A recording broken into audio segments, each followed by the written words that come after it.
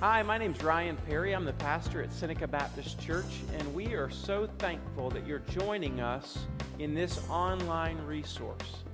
Our prayer for you is that this resource would not replace your active involvement in a local body of Christ, but would rather be supplemental to it. If you are interested in getting further connected to the ministry of Seneca Baptist Church or to giving financially, please visit our website, senecabaptist.org. Thank you and enjoy. Grade and under, you are dismissed to children's worship. Luke chapter 2 tells a familiar story. Let me, as you're turning there in your own Bible real quick, there's a lot of pressure for preachers at Christmas, because you think, I gotta make this story that you know so well, and if you're 50 years old, you've heard it 50 times, I gotta make it fresh. But I just want you to know, there is nothing better than the same old story. It is familiar, but it will change your life. And this morning, I've just forgotten, just given up the hope that I can make it new. But I'm going to tell the same good old story this morning that you know so well, and let's ask God to give us fresh eyes to see it. So I want to look at the angel's message. I want to look real quick at the son's description, and then I want to look at the miracle's location real fast.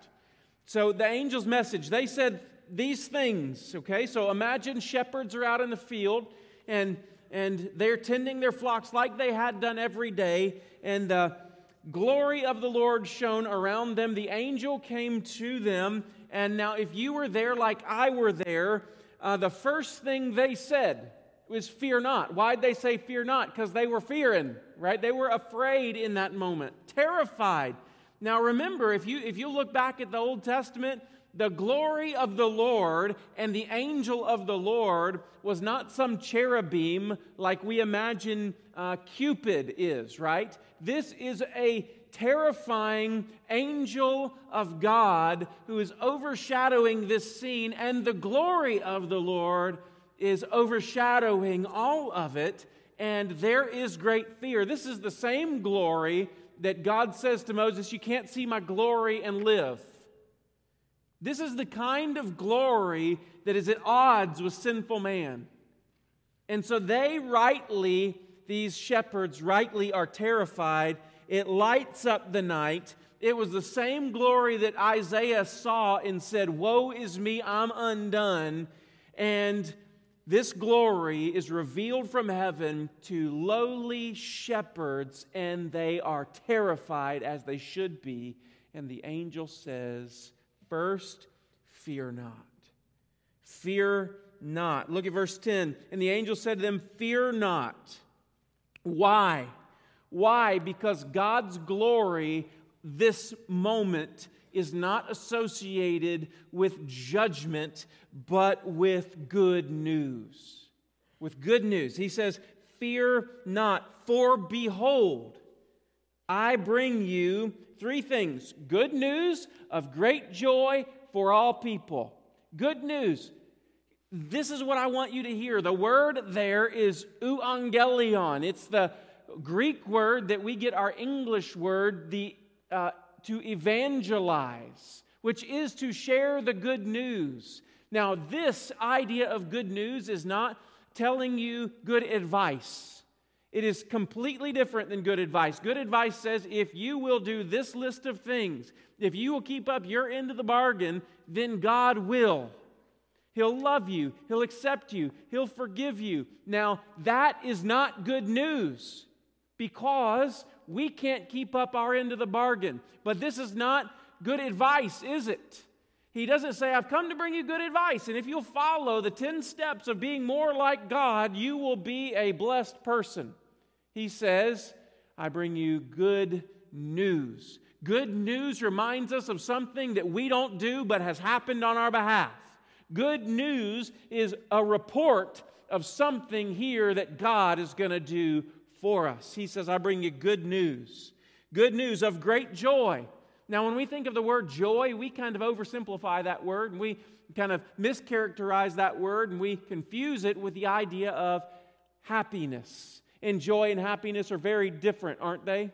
Joy is something that is deep-seated. Happiness is something that's fleeting. Happiness is built on circumstances and life situations. Happiness is built on what's going on around me. Joy is completely alien to me.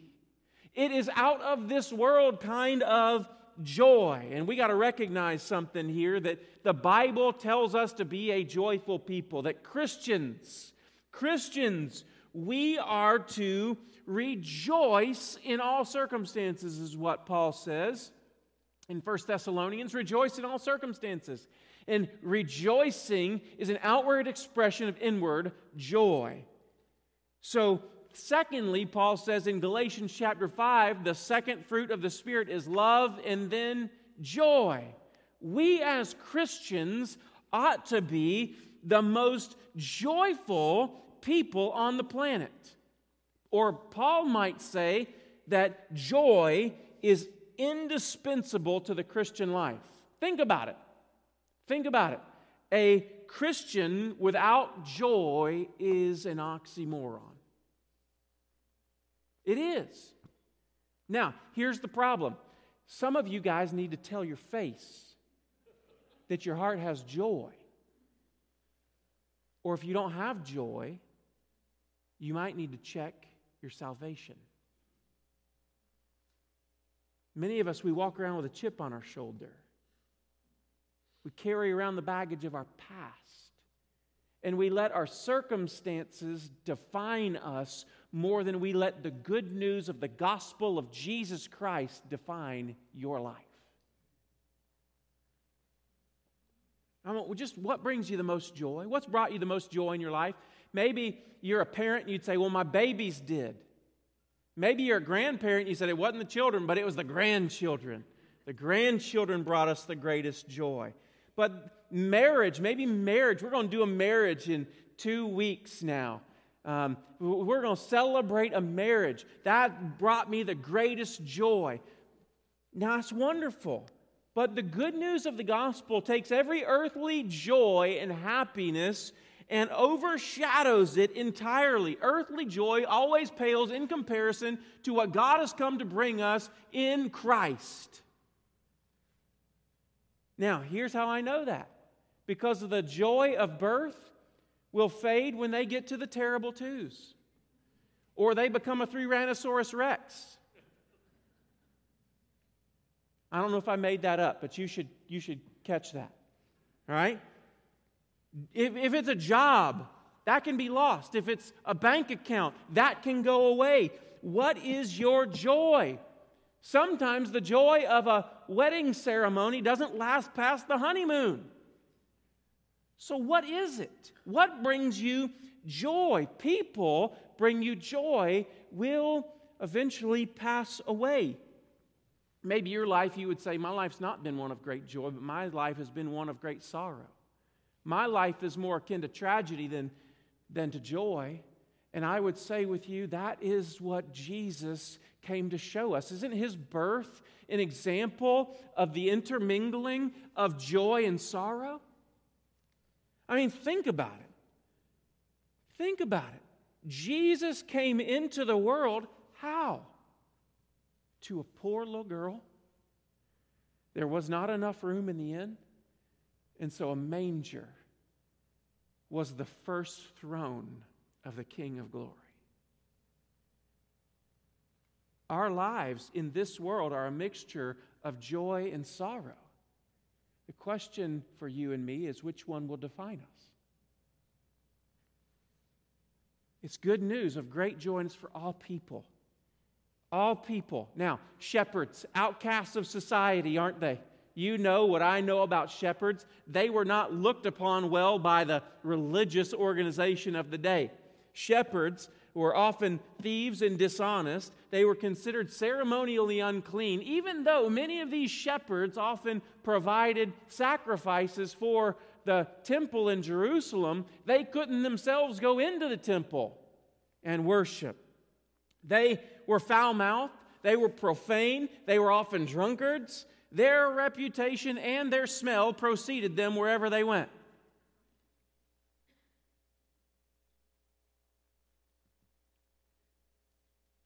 And the angel's message came to them. That is not accidental. The angel just didn't type in a location in the GPS and show up and go, oh, there's some shepherds here, let's tell them. God distinctly planned that He would show up and reveal His redemptive story, the birth of the Christ child, to lowly shepherds. Why? Because good news of great joy is for all people. Isn't that good? It's for you and it's for me. You would expect the message to go to royal palaces, the temple maybe, to the pure, to the religious, to the important. But this message of good news and great joy is not just for the upper middle class. This good news of great joy is for the broken and the sick and the impure and the profane and the marginalized and the refugee and the unclean. It's good news of great joy for all people. And that's you and me. That's you and me. The Jew and the Gentile, the Samaritan, the Syrophoenician woman, it's good news for them of great joy. For the demon-possessed and the prostitute, it's good news of great joy. For the prodigal son and the older brother, it's good news of great joy. It's good news for the rule keeper and the rule breaker. It's good news for all. Isn't that good? It's good news. I could say a lot about shepherds, but today I don't have time. I want to tell you what the angel said about the son. This baby, the angel described him 3 words. Look at verse 11. For unto you is born this day in the city of David a Savior who is Christ the Lord. A Savior, He is Christ, and He is the Lord. I want to just very briefly look at that. A Savior. Every one of us has the same sinful condition and the same spiritual need. You and I both need a Savior. We all need a Savior. There's none of us who doesn't need a Savior. Now, you might think you don't need a Savior, but it does not negate the fact that you and I both need to be redeemed from our sinful condition. And you cannot live well enough that you don't need a Savior. Your sinful nature demands that a perfect nature intervene on your behalf to save you and to grant you a new nature. That's the Savior that you need. But He's Christ. The word Christ could be translated anointed one or chosen one. What do you mean? Well, the Bible from the very beginning of time has made a lot of promises about the Son. That there would one day be a Christ, a Messiah who would come and He would set all the wrongs right. And He would fix this broken world and He would start inside of me. And from the very beginning of time, God began to lay promises that He would be the promised one, the Messiah. That He would be the son of Eve who would slay the serpent. That the Christ is the better Noah who would deliver people from God's judgment. That the Christ would be the fulfillment of the promise to Abraham to bless the whole world. He's a better Isaac who would be slain on the mountain as a sacrifice. He's a better prophet like Moses who would know God face to face and deliver God's people from slavery to sin. He is the better Passover lamb.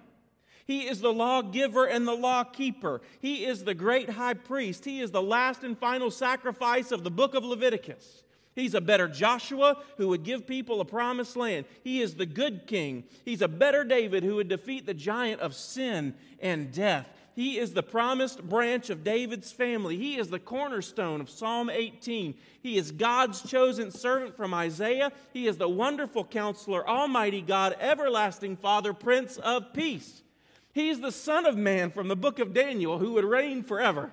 He's the fountain of Zechariah filled with blood who will cleanse us from our sins. He is the Christ child born for us. He is the promised one of God who would save us from ourselves.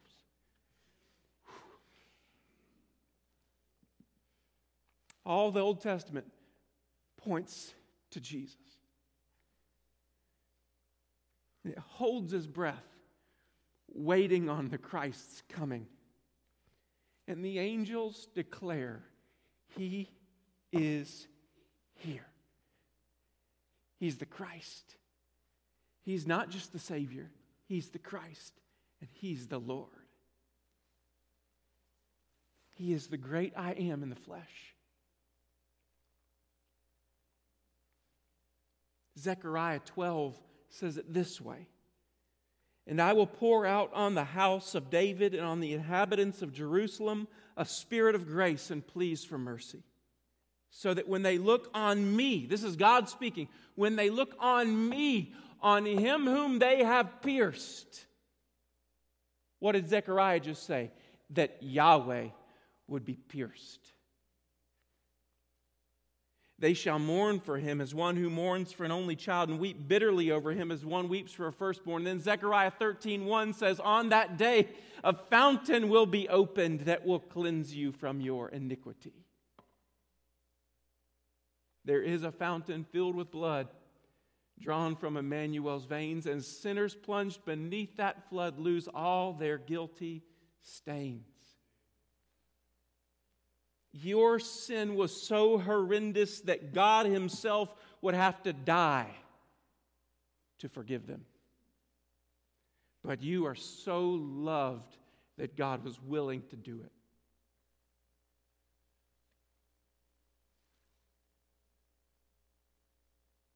And last, the location. The location. A manger. What does it say? They heard the message. Verse 15. The shepherds said to one another, let's go over to Bethlehem and see this thing that's happened, which the Lord has made known to us. And they went with haste, found Mary and Joseph, the baby, lying in a manger. And when they saw it, they made known the saying that had been told concerning this child. A manger. There was no room in the inn. Now, we could probably all have thoughts about the innkeeper. We'd probably condemn him and go, man, that guy is just, he's something. But aren't we all like that innkeeper? Who find our lives so busy at times that we make no room for Christ? There's no room in the inn, and it is a reminder to us of Christ's humility. Just like Mr. Marty read a little while ago that God descended from heaven, left His throne, left His glory, put on flesh, took on the form of man. He humbled Himself. How low? To a manger low. To a cross low.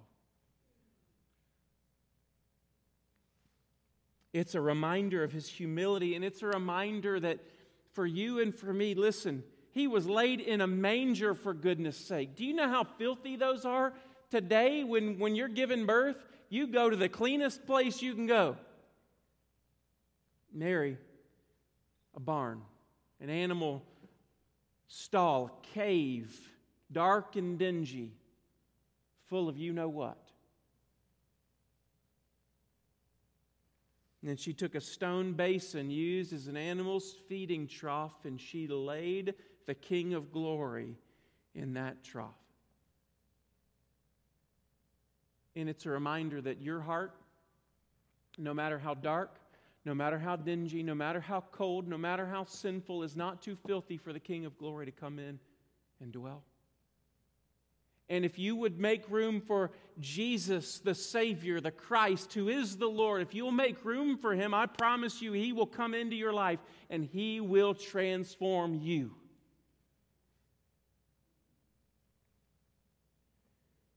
So let me bring it home. How does this apply to us? Number one, you need to make room for Jesus. And some of you've not made room for Jesus.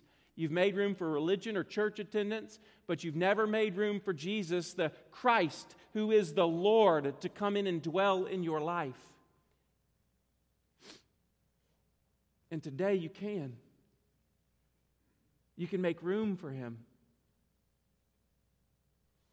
You can let the King of Glory come in and rule and reign in your life.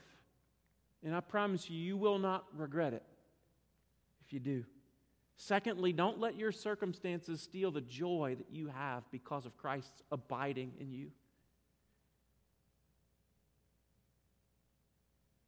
Let what Jesus accomplished for you in His life, death, burial, and resurrection, let what Christ has accomplished for you be the defining work in your life. And might we be uncommonly joyful in this world that is desperate for light. And 3, be like the shepherds. Not the profane, foul-mouthed drunkards, okay? Take showers in Jesus' name. Not that.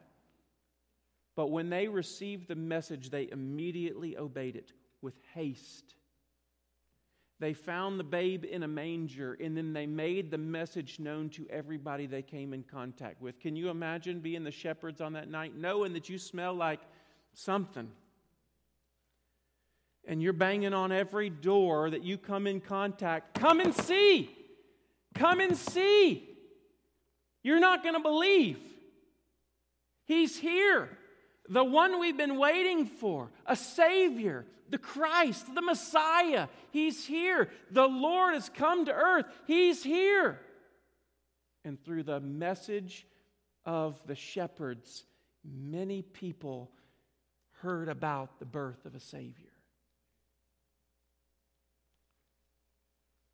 See, they had the privilege of seeing the baby. We have the privilege of knowing what the baby came to do.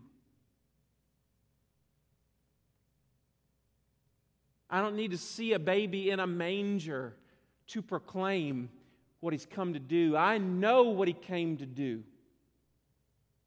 I know what He offers. I not only have the experience of knowing what He's come to do, but I have had the experience of Him coming into me and transforming me. Have you had that experience? So, what's it worth to you? What's it worth to you to make the name of Jesus known in hard places? And you don't have to cross an international border and get a passport to make the name of Jesus known in difficult places. But I promise you, there are billions of people today, as we wait on the second advent or coming of Jesus, there are billions of people awaiting His first one because they don't know. What's it worth to you? Is it worth committing to prayer? Is it worth committing to giving above and beyond to Lottie Moon? And is it worth committing to go?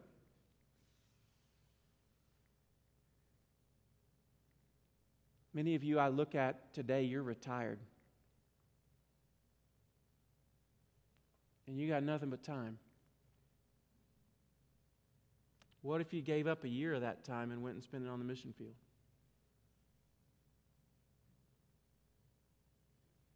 Right now, you're going, Ryan, you don't,